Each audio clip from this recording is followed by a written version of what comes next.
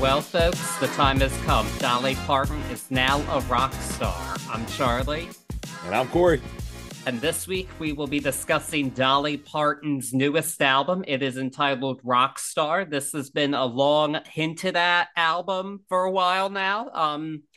She started hinting at it after she was inducted into the Rock and Roll Hall of Fame because she said, I'm not a rock singer. I shouldn't be in there. But if I'm going to be in there, I should do like a rock album. And so now this album has turned its head and it's here. And so, but we had to do it. It's a wild ride. We've got a beautiful singer doing it who we haven't discussed yet. So that's really fun to do. And a lot of special guests. When Dolly calls, people answer.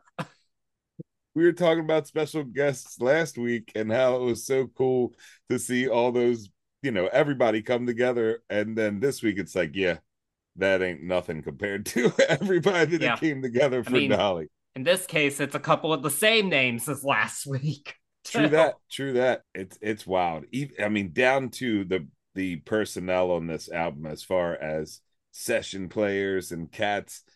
I have this awesome little, like, running through it, I have these awesome little just like mini fantasies of like why this person was on this album, maybe why they wanted to be on this album. There's some crazy artists.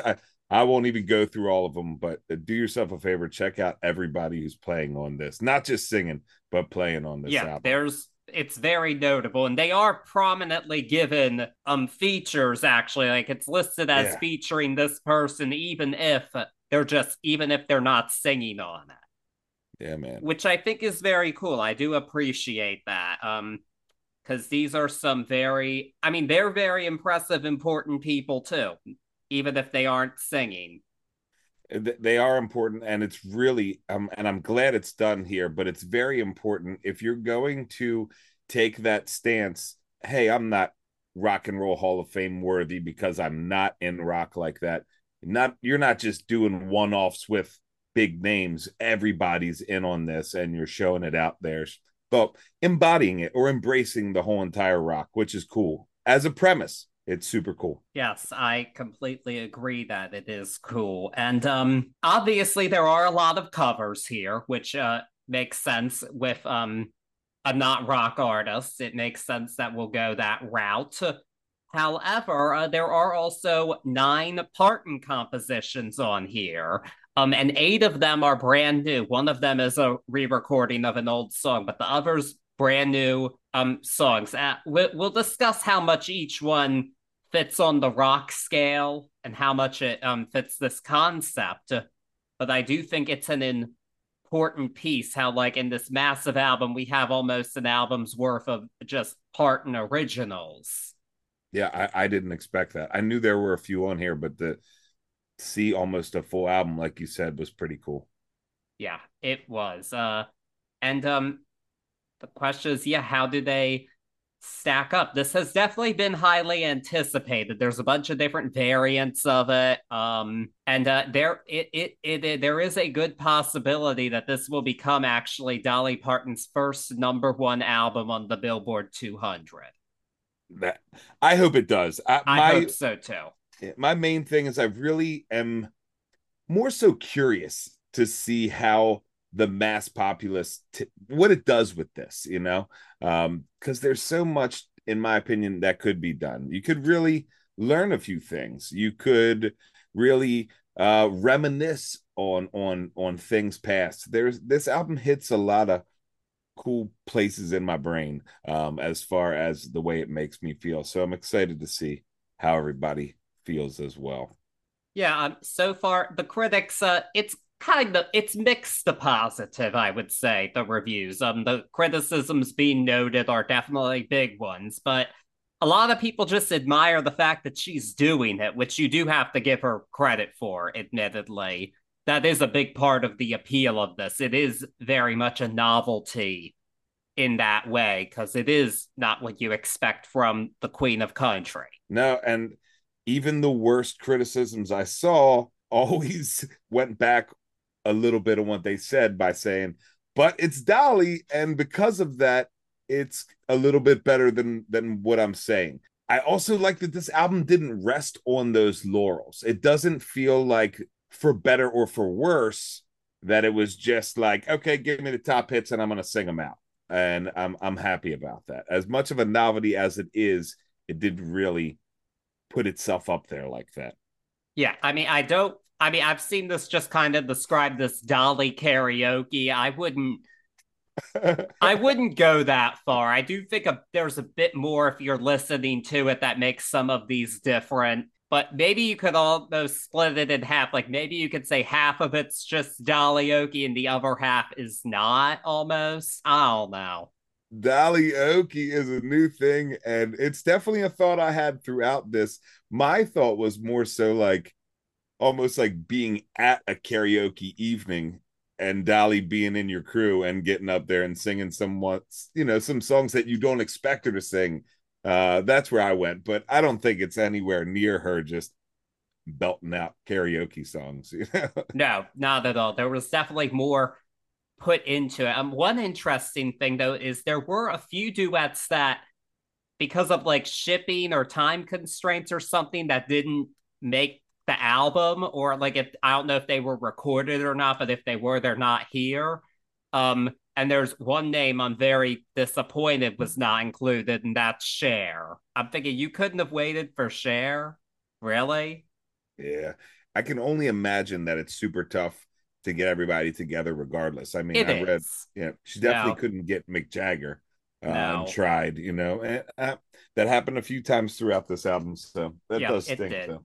But you know what? I think that's enough preamble. I'm ready to talk about all these songs. I'm ready to get into it. A little Easter egg: we usually start off our Zoom call here when we're doing this, talk about the week, talk about what's going on in each other's camps.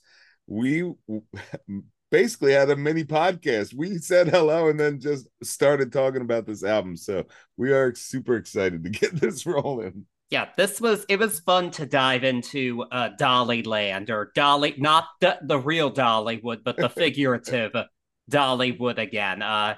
Definitely, I mean, it's definitely made me want to go back out and listen to some of my Dolly CDs that I have. So it's that kind of thing. But in the meantime, we have this new slash old material, and we're gonna dive into it because we just can't wait any longer. Yeah, man. Let's do it. Yes. So the album begins with the title track, Rockstar. This is a Parton composition, and it features Richie Sambora, formerly of Bon Jovi, on guitar. I kind of see this as more of an intro to the album than an actual serious song. It's pretty silly. It doesn't take itself too seriously. I think that works both in its favor and to its detriment. For me, it's honestly a bit more to its detriment. Like I don't hate it, but I do think of Dolly Parton as a serious musician. She's not just some campy joke figure. She's a very legit and a heartfelt artist. And this doesn't showcase that. This showcases another side of her that I don't care for as much. Yeah, my first notes on this track is this is Dolly's WWE entrance song.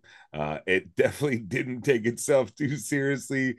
And for me, I try to look and think like, okay, Dolly, she likes to do these little talking pieces here and there on her albums. She's just that kind of beautiful artist. I can sort of dig this little intro with the child and the parents. For me, the distorted vocals coming out of it to start a Dolly album, I would much rather have her voice in the forefront here. Those distorted vocals took a little bit away from me. By the middle, it starts to really showcase. I have a tough time with it trying not to feel like it's just contrived. And that's what I don't want this album to be. So, first listen on this first track, I'm like, oh, Jesus, no. Like, don't do that. Don't do that. I can hear you in there. Let's not have a contrived album where you're just doing it for the sake of it. So, I got a little worried there. As far as the composition goes, like I said, it's there. It's a neat little. I like the thought of handling it as an intro. I'm with that. From now on, track one is just the intro to this album for me. Yeah, I completely am with you on that. And I think that's pretty well evidenced by the fact that track two was actually the lead single, not this. It makes sense. Because yeah, I do kind of think that track two is more of a full real song opener, and that is "World's on Fire." She performed this back at the ACM Awards back in May. There's way too many country awards shows. I don't follow country much, but who can keep up with that? It's too much.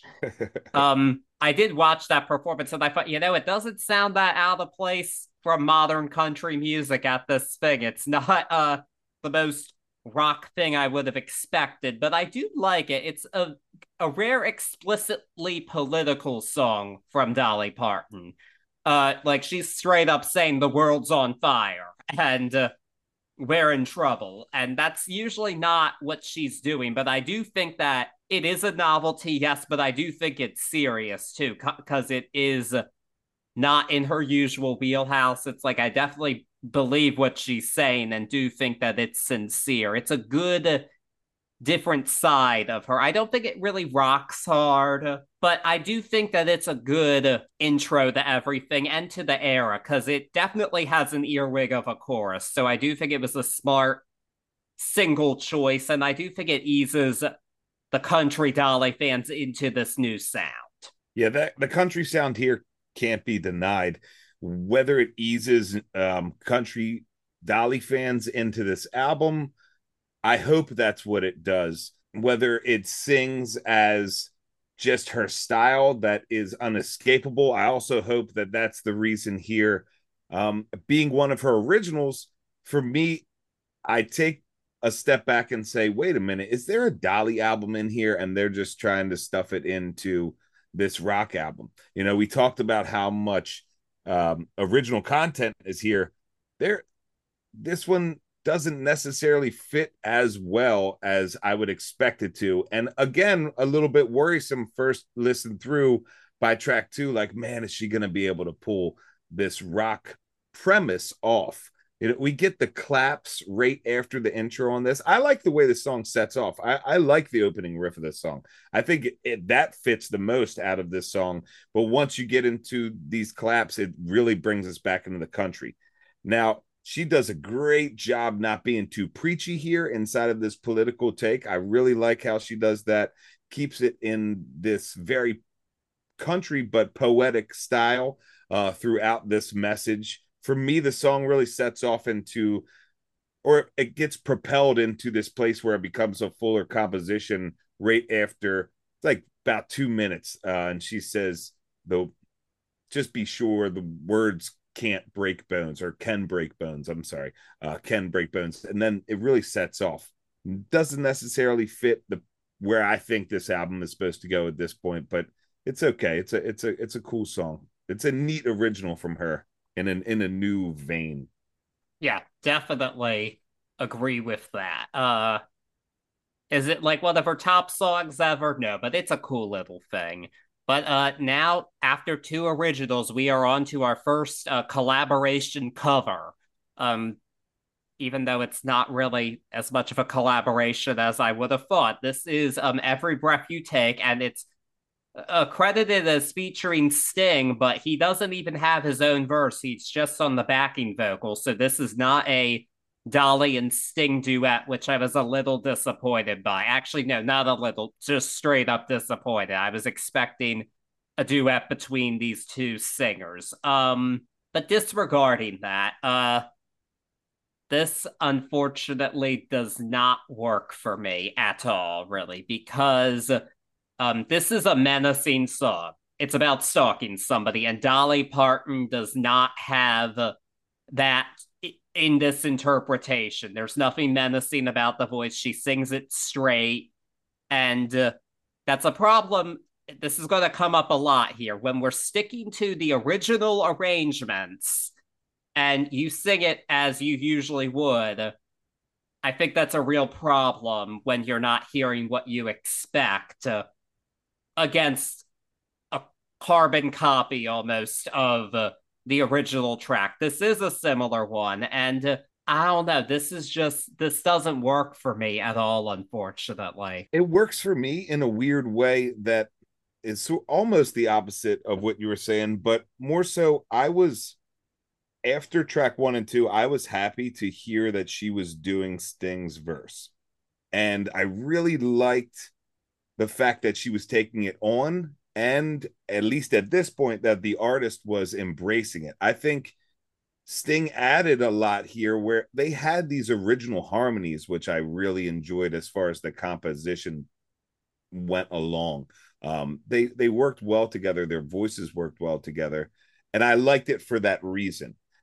As far as sticking to the record version, I'm not looking for note to note here. I'm actually not looking for note to note here, but this one, it did fall a little flat as far as paying homage to its original form. Yes. I mean, I don't want note to note necessarily either.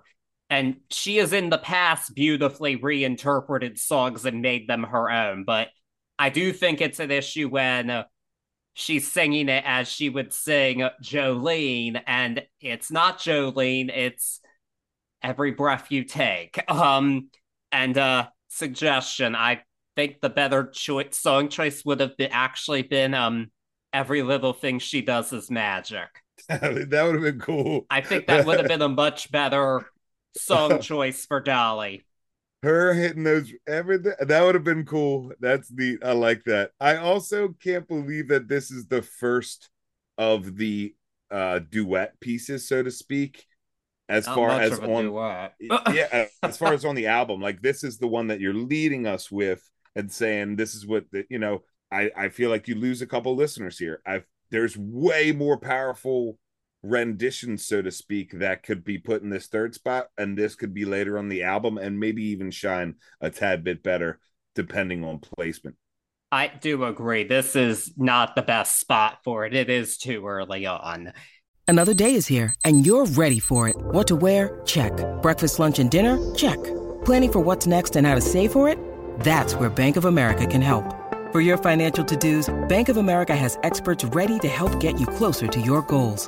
Get started at one of our local financial centers or 24/7 in our mobile banking app. Find a location near you at bankofamerica.com/talktous. What would you like the power to do? Mobile banking requires downloading the app and is only available for select devices. Message and data rates may apply. Bank of America N.A., member FDIC. Yeah. And we're actually going to keep the ballads going, actually, a bit with track 4, which is Open Arms, Journey cover. And actually, this features Steve Perry himself, and that is pretty impressive because Steve Perry has not performed or recorded with Journey in 25 years. Yeah. So they still tour all the time. I will not go see them, though, because what's the point? In my opinion, I think Steve Perry elevated that band greatly. One of the best voices ever. He doesn't sound the same here as he did in the 80s, but I still think that it's a singular, unique, beautiful voice, and I'm happy to hear him singing on it. And honestly, I think this song works well for Dolly. I think it's a power ballad, but it's soft, and I think that suits her very well. I think this was a really good song choice, and it's been covered a lot through the years, but I'll say this now, maybe a hot tea take for some. I'll take this over Mariah Carey's version any day. Well, speaking of Mariah Carey's version, I would think that maybe I'm reaching, but that some of the younger listeners to this album are automatically going to think Mariah. So for me, it was an odd choice again, pacing wise, this early in the album, because I think it speaks to Mariah more than rock for a bit of some generations there. Yeah. That being said, Perry and Dolly kill it together. It gets a little bit weak on Perry's end towards the end of the song, as far as harmonies go, but I think Dolly's perfect for this. I'm with you. I like this version. It's definitely a good pick for Dolly. Again, it's just pacing or spots on this album, like where songs are placed. I think it could have been arranged a lot better, actually. Oh, yeah. To make it a cohesive running piece rather than like, oh, okay, I'll skip to this or I'll skip to this. Oh, yeah. I feel like it's almost more of a playlist than an album. I'm with you there. I mean, this isn't even this early on the Escape album from Journey that it comes from, or their greatest hits. So, yeah, no, it's real. like, it's on the second half of Escape. Yeah. So that's all I'm saying. So I'm not understanding that choice, but I still enjoy it very much individually on its own. Yeah. But we are going to pick up the pace with track number 5, which is Magic Man, the Carl version. I'm thinking this is named for Dolly's husband, Carl. He's a big rock fan. She's actually said multiple times over the years, yeah, he really doesn't care for my music. He's more into like AC/DC and stuff. Like, That's awesome. so I like that it does this. But this we do get Ann Wilson, the amazing, iconic lead singer of Heart, as well as Howard Leese, who was the longest serving band member of Heart, not with the last name Wilson. He hasn't played with them since 1998, but he's here on it. He played the Moog keyboards on the original version, and I love that they got him back for this, even though he doesn't play with the Wilsons anymore. I do think overall this is a pretty good recreation of that Magic Man sound. And I did see this one was released before the album. I've seen some flack for the vocals out there, like these two don't sing well together. They're very different singers. I actually think Dolly's voice is a lot closer to Nancy Wilson's than Ann Wilson's. Most definitely. But for me, it works in its own weird way. I think Dolly, like for those verses of the song, which were sung kind of softly to begin with, I think she pulls that off well. And I mean, this isn't the craziest vocal show off for Ann Wilson.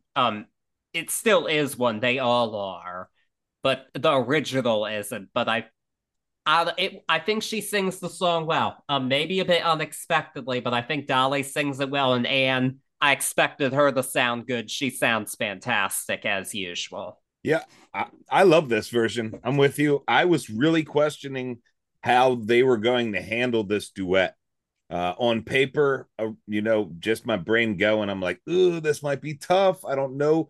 Like people are saying they don't think they work well together. I disagree. I think this shows again, and we get this a lot on the ones that really stick the landing, in my opinion, but the original artist taking a different perspective and taking a step back because this is a Dolly album. Just really as support for her, and I like that. And in my opinion, Ann Wilson does this here by pulling her punches a bit, as far as vocally, and for the right reasons here, and I love it. Howard Leese is still rocking those riffs. It ends on that triumphant ending, and they stick the landing. This should have been in the 3 spot. How the hell? I'll get. How could you not put this right there? If you're gonna have that Rockstar, or which we said intro, World on Fire, then throw Magic Man right there, and everybody, hook, line, and sinker, is in on this album, and the album's rolling. Yeah, I agree. This would have worked better with different songs surrounding it at the very least. Yeah. But I do enjoy this version a lot. I think this is a pretty hard song to ruin, but they did it justice, and that's what matters. So, all right, Magic Man, best so far. I don't think it's a thing I don't think that's a hot take to say it's the best so far here. It's definitely at the lead. We'll keep a tally. Magic Man is the champion of this album so far. So far, yes. But now we are on to another cover duet. This is Long as I Can See the Light, Creedence Clearwater Revival. John Fogerty joins her on this. This is a really good material match. I feel like the Creedence Clearwater Revival, they have like that rootsier, bluesier kind of sound, and I think that suits Dolly Parton well. I think they both sound good on it. The problem is I don't love the production here at all. I think it sounds just way too slick. And not Credence. It's just they're doing like the Credence arrangement, but it doesn't have that raw energy that Credence gives. And that's the big issue for me. This one's a pretty big disappointment, in my opinion. Great material match. Could have been great. Probably would be amazing live, but not with this arrangement. Yeah, I'm with you, man. I hate saying that I don't like this right off the bat, but even from first listen, just the intro and the first piece is like, wow, I am not with this. They right off the bat, they just don't seem to fit together for me, and it falls flat. Later on, they come, I guess, full circle where the voices are actually doing what I thought they might do, but it's a little bit too much too late. It's definitely didn't beat Magic Man. Magic Man still has the title at this point. In my notes, I have least favorite so far because sadly enough, it is my least favorite so far on the album. Yeah, it's definitely the biggest disappointment so far for sure. I mean, honestly, hearing it, I'm just like, oh well, at least they didn't ruin Fortunate Son or Proud Mary. I hate to think that, but yeah, we could do a whole podcast of why, like I've gone deep diving into like why haven't they done this? Why didn't they do this? There's a lot of that here. Yeah, I have suggestions as to how you could have done this differently. Heard. But we're not well. We're kind of it doesn't really. We're kind of there, but it doesn't apply as much to the original songs because they're originals. And but we're on to track number 7, which is Either Or. This is a duet with Kid Rock. Not everybody, not all of Dolly's fans are happy about this duet partner choice because Kid Rock is known for his conservative politics that does not jibe with everybody, which I understand. But Dolly says, "Oh, I love everybody and I hate cancel culture." And so that's a good neutral statement for her. But a part of me is wondering, I'm like, did they do it just to draw attention to the song and get people to listen to it, have some controversy in there? Because the song, it's a filler track. There's really nothing there. And that's not on Kid Rock. I'm not going to fault him for the song. I just don't think the song itself has much going for it. I definitely, actually, I'll say it now. This already is the weakest original, easily. All the other ones are better coming forward from this. Pulling no punches there, and I'm with you.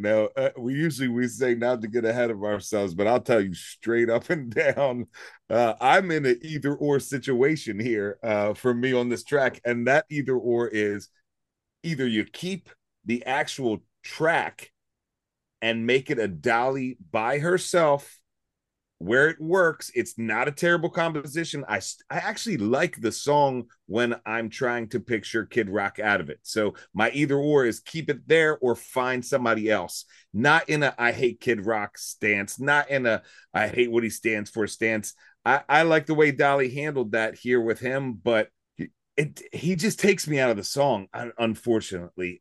On this track, I wish this song was with someone else because I think someone that could handle it musically could have added to this and really made this whole.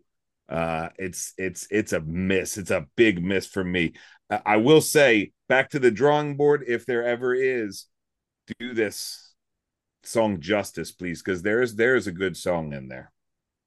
Yeah, I do. It would have. I think it would have been better as just the Dolly solo composition, but it is. You cannot deny that in terms of all the people included on this album, talent wise, Kid Rock is in the bottom part of that. I can only think he's a very charismatic dude. From what I understand, in the community, he is respected as far as like being one of those artists that's very easy to work with, very approachable, Yes. and he runs in a bunch of different circles. The only way I can think is this is like him and Dolly know each other, and it's like, oh, come on, kid, I'll put you on this one. Let's do this. That's the only way I can figure on this one. No, I can't imagine he was a hard guest to get. No, well, even yeah, but more so of like kid, I love him. Come on, we'll do one. It doesn't. It doesn't make sense. Yeah. That's the only way I can figure it out. Yeah.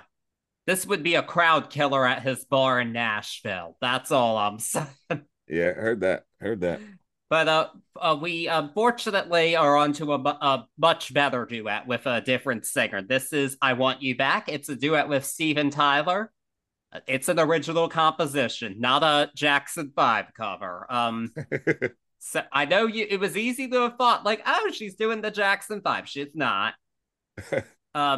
This is a pretty solid, like, good "Missing Your Lover" tune. It definitely has some real country bluesy elements to it, but I think that's a good choice for the guests. Frankly, you got Steven Tyler of Aerosmith, who early on were a straight up blues rock band. They changed into different directions. I like it all from Aerosmith, but that's how it was. But I think they sound really good together. Both singers. He had a good vocal day. I know right now his vocal cords are injured and their tour had to be postponed. I wouldn't be surprised if it gets completely canceled.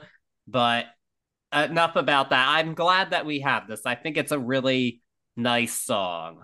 I like this one. It is. It's a really nice song. I love this track. There's a tiny bit of, in my opinion, and I know you might hate this, there's a tiny bit of over showmanship on Steven Tyler here. He gets me a tad bit at the end with the yes. I know it's him. I totally respect the choice of taking him on this blues track. I was so pumped when, I'm not gonna lie, I clicked on this track first because I thought it was Jackson 5. That's why I was laughing when you said that earlier. It was the first track. I was like, no way. But to see this come all the way around and be a neat track was super cool to see.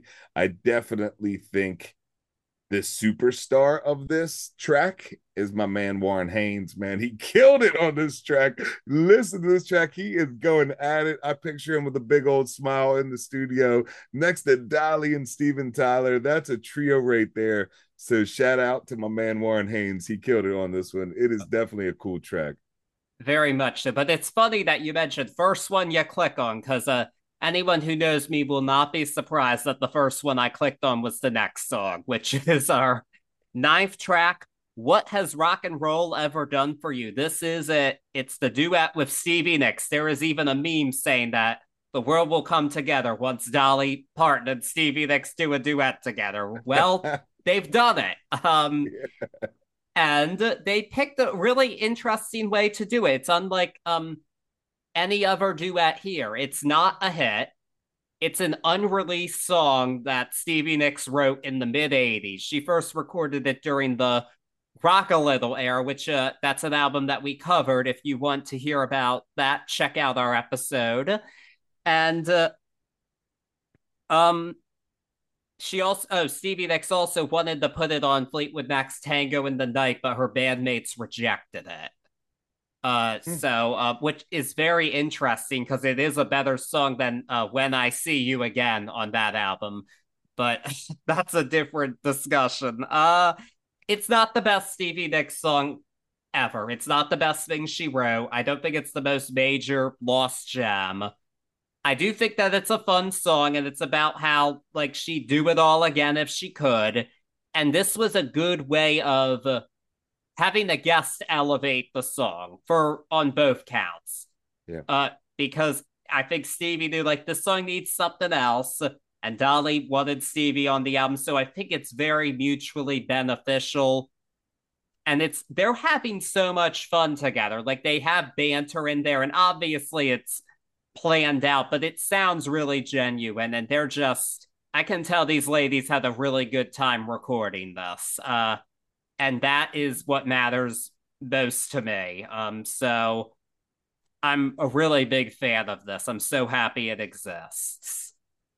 It's super awesome. It's done for the right reasons. You can tell they're having fun. I will even go as far as to say, as a Nick song, this has a country mentality in its lyrics of, even you think the title is a melancholy title, but by the end you see rock and roll has done everything for the narrator. So it's a neat one. I really enjoy that they're together on this. I'm so glad in this case that we didn't get a Stevie Nicks hit with Dolly on it. I think this is the way you do. I won't say the way you do the album, but this is the way you do it with the artists that you could have picked 17 million hits. You do one from the heart, and these girls had a ball, and it shines. It shines like a diamond right here, especially in this little part of the album that we're in. It shines like a diamond. Yeah, no, I'm glad they didn't pick a hit either. Yeah. I wish more people followed this route, honestly, but I'm glad that they did the right thing here. But if you are wondering, well, what's rock and roll done for me? One thing it can do for you is hopefully get you to subscribe to our podcast wherever you're listening to us.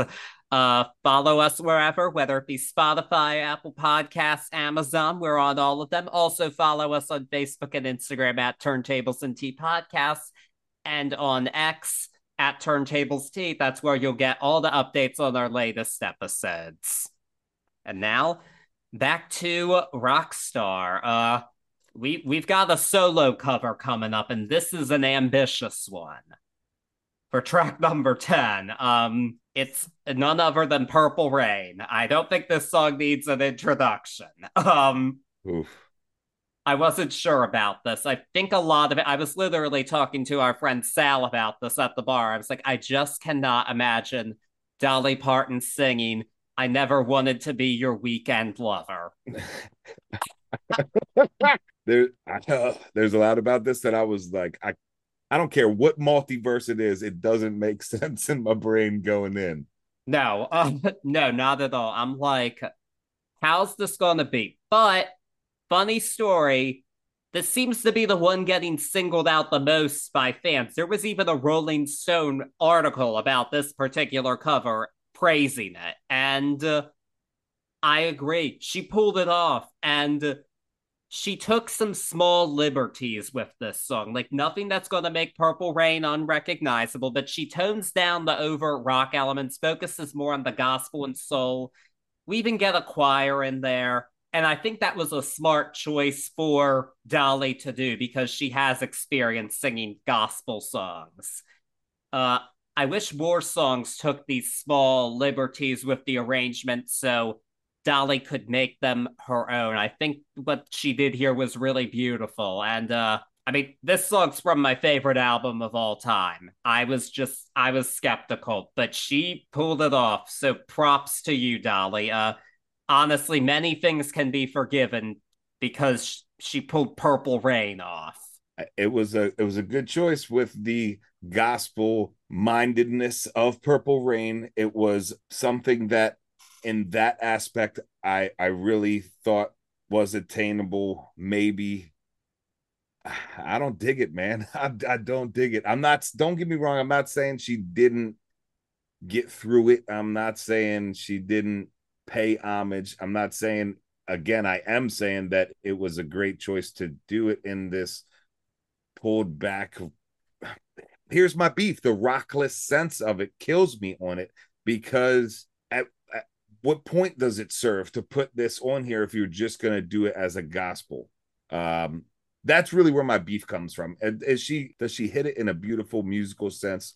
Of course, she's a killer like that, but I don't know, man. It doesn't hit for me. I'm not digging it. Man, I want to dig it, but I'm not. I'm sorry. Oh, all right. You're in the minority on that one. That is what it is looking like. So, okay. Yeah. But that sorry was to you and to Dolly for some reason. Like I feel like I'm doing an injustice here saying I don't dig it, but it's not me, man. I do get what you're saying about the rock is stripped from it, but at the same time, I get what you mean about it fitting on the album, but I think it was the smart choice to do that because I'm sorry, I don't want to hear some Nashville person try and play Prince's riffs. Because that would have been horrible. Then I would have been upset. I'll play devil's advocate though. The amount of players that we have on this, shit, let Warren Haynes play Prince's riffs. You know what I'm saying? Let Frampton play the riffs. That's just me. And I know that's like a fantasy booking type of thing. They're not all standing in the room together, but That's just my beef. Yeah. Well, it's funny. So speaking of Peter Frampton, he actually got on the album because his friend sang backup on I Want You Back, the Steven Tyler duet, and then he ended up on the album, and they covered Baby I Love Your Way from Frampton Comes Alive. I mean, I'm happy to hear that he's on the album because I know he's had some pretty severe health issues in recent years. So I'm glad to hear that he's still able to play and sing for us. That's really good news. And he sounds good on the song. And I think this was the smart choice. I mean, Frampton's not so heavy that like a Dolly Parton doing a Frampton song is that out of the realm. It's not as odd as her doing a Prince song, that's for sure. But I do think this was the right choice, and I think they sound good doing it. I This one passes for me. Yeah, the small fantasies I was talking about, going through the list and being like, how do people get on, or how does this come about? And when I read that this is the epitome of it. Like Frampton, it speaks to the Dollyness of Dolly Parton. It speaks to, who she is, this wild artist that everybody wants to be in on, and one of those people is Frampton, like literally calling his friends like, dude, get me on this album, I want to get in, I want to do a track with Dolly. Great pick. Did I need to hear Dolly on the vocoder? No, I didn't, so we didn't have to go too far into the Frampton discography. I think this one was a really good one. He does sound awesome on it. Inside of it, I was almost like, are they going to let Peter Frampton sing on this track? Because Dolly gets a good bit of it. And I like that. Again, I like when you have these artists coming and taking a new perspective on their tunes. This one's definitely a pass for me. We sort of forgot if anything had taken it away from Magic Man, which I don't think it has. Maybe Purple Rain has taken it away for you, but this one's up there. It's done really well. It's done really well. I agree completely. Yeah, I do agree. We did not need to hear the Dolly Parton version of "Show Me the Way." Yeah, right. Would have been fun in an ironic sense, but not for this. Save that for the Dolly album, yeah. But we're going to be shown another way now with our 12th track, which is I Hate Myself for Loving You. This is a Joan Jett song, and once again, Joan Jett's on the song because everybody's here. The album's called Rockstar, and you're not going to sing I Love Rock and Roll. That's all I'm saying. I don't know. I'm the other side on that. I think I was so freaking happy that they didn't do that song. I'm sorry. Maybe because I don't want it to be so on the nose, I want it to have some tongue-in-cheekness, that's just me. Again, fantasy booking, but for me, that one was an upside. Oh, yeah, we're on two sides of the same coin there. I think that would have been awesome. But either way, this one kind of similar to the Stevie Nicks song. It does have some banter going on. I don't think it's quite as genuine as it was on the Stevie Nicks song. But I think, well, Joan Jett's a different personality, a bit more buttoned up than Ms. Nicks. But I love that Dolly's really going in and working with the rock queens here. That's a great. I just love that she did that. These two singers harmonize beautifully. I wasn't expecting that, but they do. This is a bit jarring to hear Dolly Parton singing lead on, because, like I said, the arrangements. When you need mealtime inspiration, it's worth shopping Kroger, where you'll find over 30,000 mouth-watering choices that excite your inner foodie. And no matter what tasty choice you make, you'll enjoy our everyday low prices, plus extra ways to save, like digital coupons worth over $600 each week. You can also save up to $1 off per gallon at the pump with fuel points. More savings and more inspiring flavors make shopping Kroger worth it every time. Kroger, fresh for everyone. Fuel restrictions apply. A carbon copy of the original, and she's just not that singer. But I can't think of a Joan Jett song where that really would have worked, because they're all, for the most part, pretty heavy. At least her hits are. So in that regard, it's an odd idea. I mean, I understand wanting Joan Jett on the album. I think that she absolutely should be here. You're not going to hear me say that, but I do think it's a strange fit for this Dolly Oki, if you will. I'm with you on that part. The fit on this isn't. It is a bit strange. I don't know whether that adds to me enjoying this. This one had the most, and I say this with the utmost respect. This one had the most comedic relief on the album for me. The way this started off with this Grand Ole Opry sort of banter back and forth, it was really a really wild contrast to who and what I think of when I think of Joan Jett, and a really wild way to go into this song. It just is a weird. Weird's a crazy word to use, but it's just a different fit here that is not my favorite. It's a good way through this song, but it's not, doesn't hit right for me. But I am glad that it's not I love rock and roll. I like I said, I think that would have been just too nail on the head. But yeah, it still hasn't taken the title away just yet. Oh no, this is pretty middle of the pack overall for me. In terms of the album. Yeah. But we are gonna go into a different route with a slower song again. I do think that the transitions between up tempo and slower songs are a bit jarring here. I will definitely say that. But yeah, I stopped saying it just because I feel like I was beating a dead horse, but it bears saying at this point. We literally are going from Joan Jett the Pop Seeger. Yeah, there's so many different ways to arrange this album. It's aggravating almost by this point. It actually is, but we do get possibly the signature Bob Seger song, Night Moves.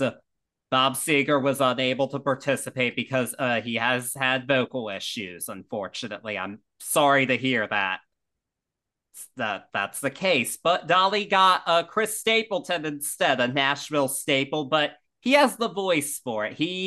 His voice works for both rock and country, and he seems to be a pretty reserved personality in the country music world, which I like, because some of them, yeah, I don't like their personalities. Let's just say that. But that's why we don't talk about them on this podcast. But I'm okay with Chris Stapleton. And I think they're very good duet partners. They both come from a Nashville country background, and it works on that level. The problem is that, so the song's almost 6 minutes long, and on its own, that's fine. I'm not saying, oh, you have to cut Night Moves, and like, I'm not saying you should.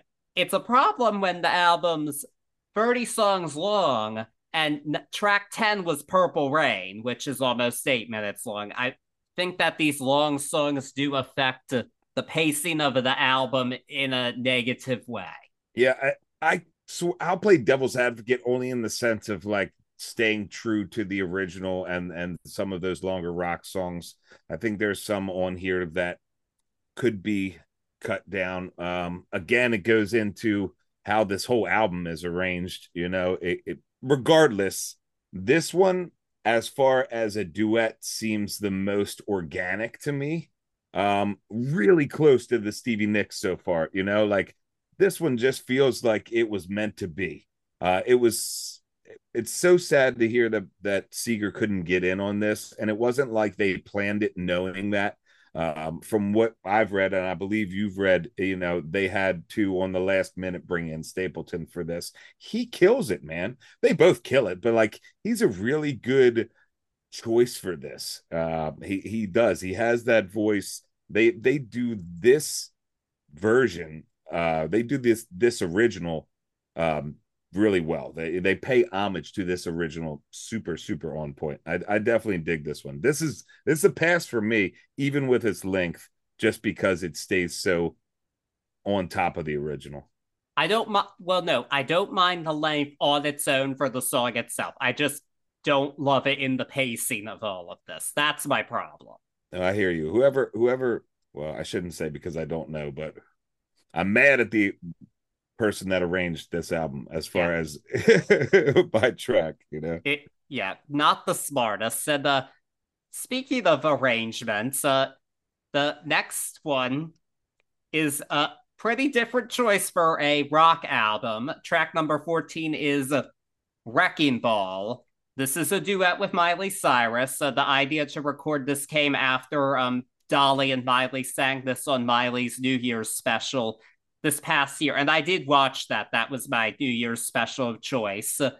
And it was a very nice TV moment, but it was a medley along with I Will Always Love You.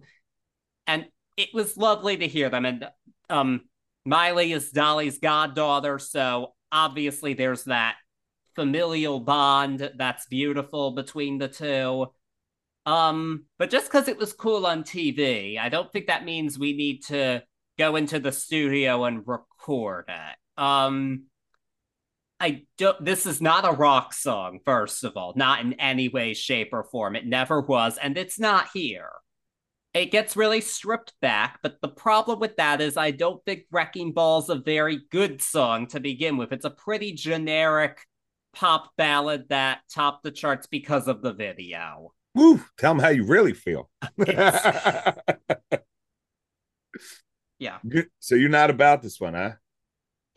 I am not this particular song. No, I don't think this was the right choice for this album. I'm not against having Miley here, but Miley, if they were going to do a Miley Cyrus song, we have the whole Plastic Hearts album, which is a rock album. It would have made much more sense to do a song off of that. I think Angels Like You would have been a really strong choice for Dolly and Miley to do. I know Wrecking Ball was a big hit. Dolly sings the song very well. They both do, but I think the song's a bit beneath Dolly Parton. It's just not, I don't think it's even one of Miley's favorites at this point in time. Yeah, I talk about the mini fantasies again. Going back to the New Year's show, I would have to think this was one of those. I'd love to do this with my godmother. This would be such a cool thing. And I'm with you. I dig it there. Here, I will not say that both of them don't crush this as far as singing together and doing this. This one for me is a bit of the artist not taking a back step. This is the like real duet, unfortunately, so far.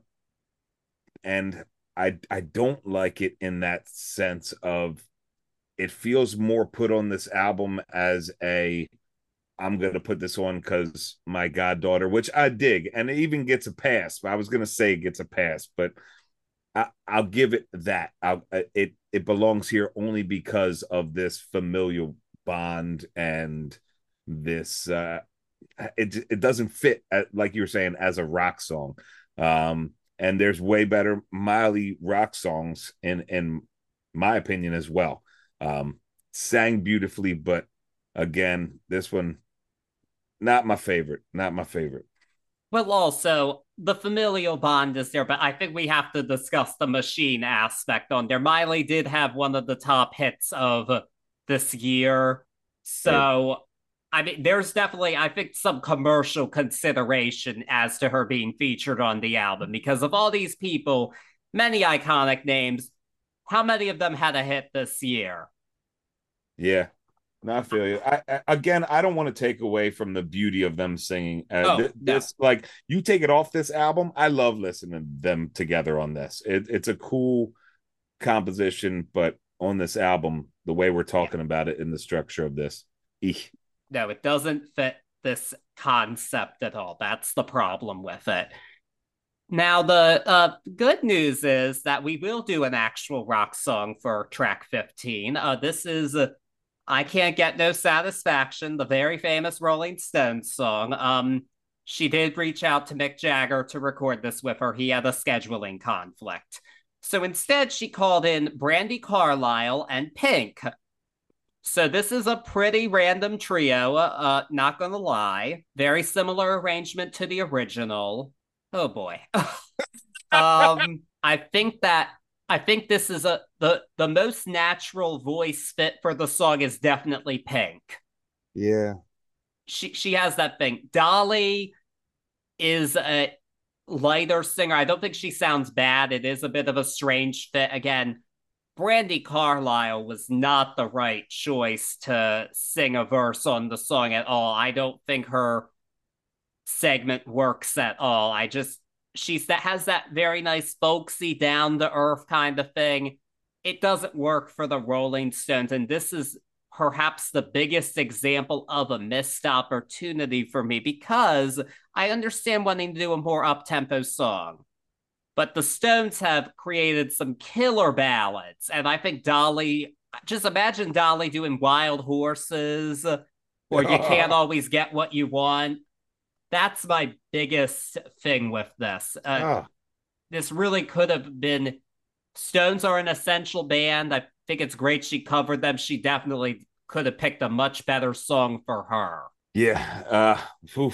We started talking about this before we started the podcast tonight, but I'll tell you right now, this one is the biggest miss on the album for me. Don't get me wrong, I'm with you on the Pink vocal matchup here. Yeah, this is oh man, I don't want to sound too terrible, but I'm going to give it straight on this. This is your cookie cutter.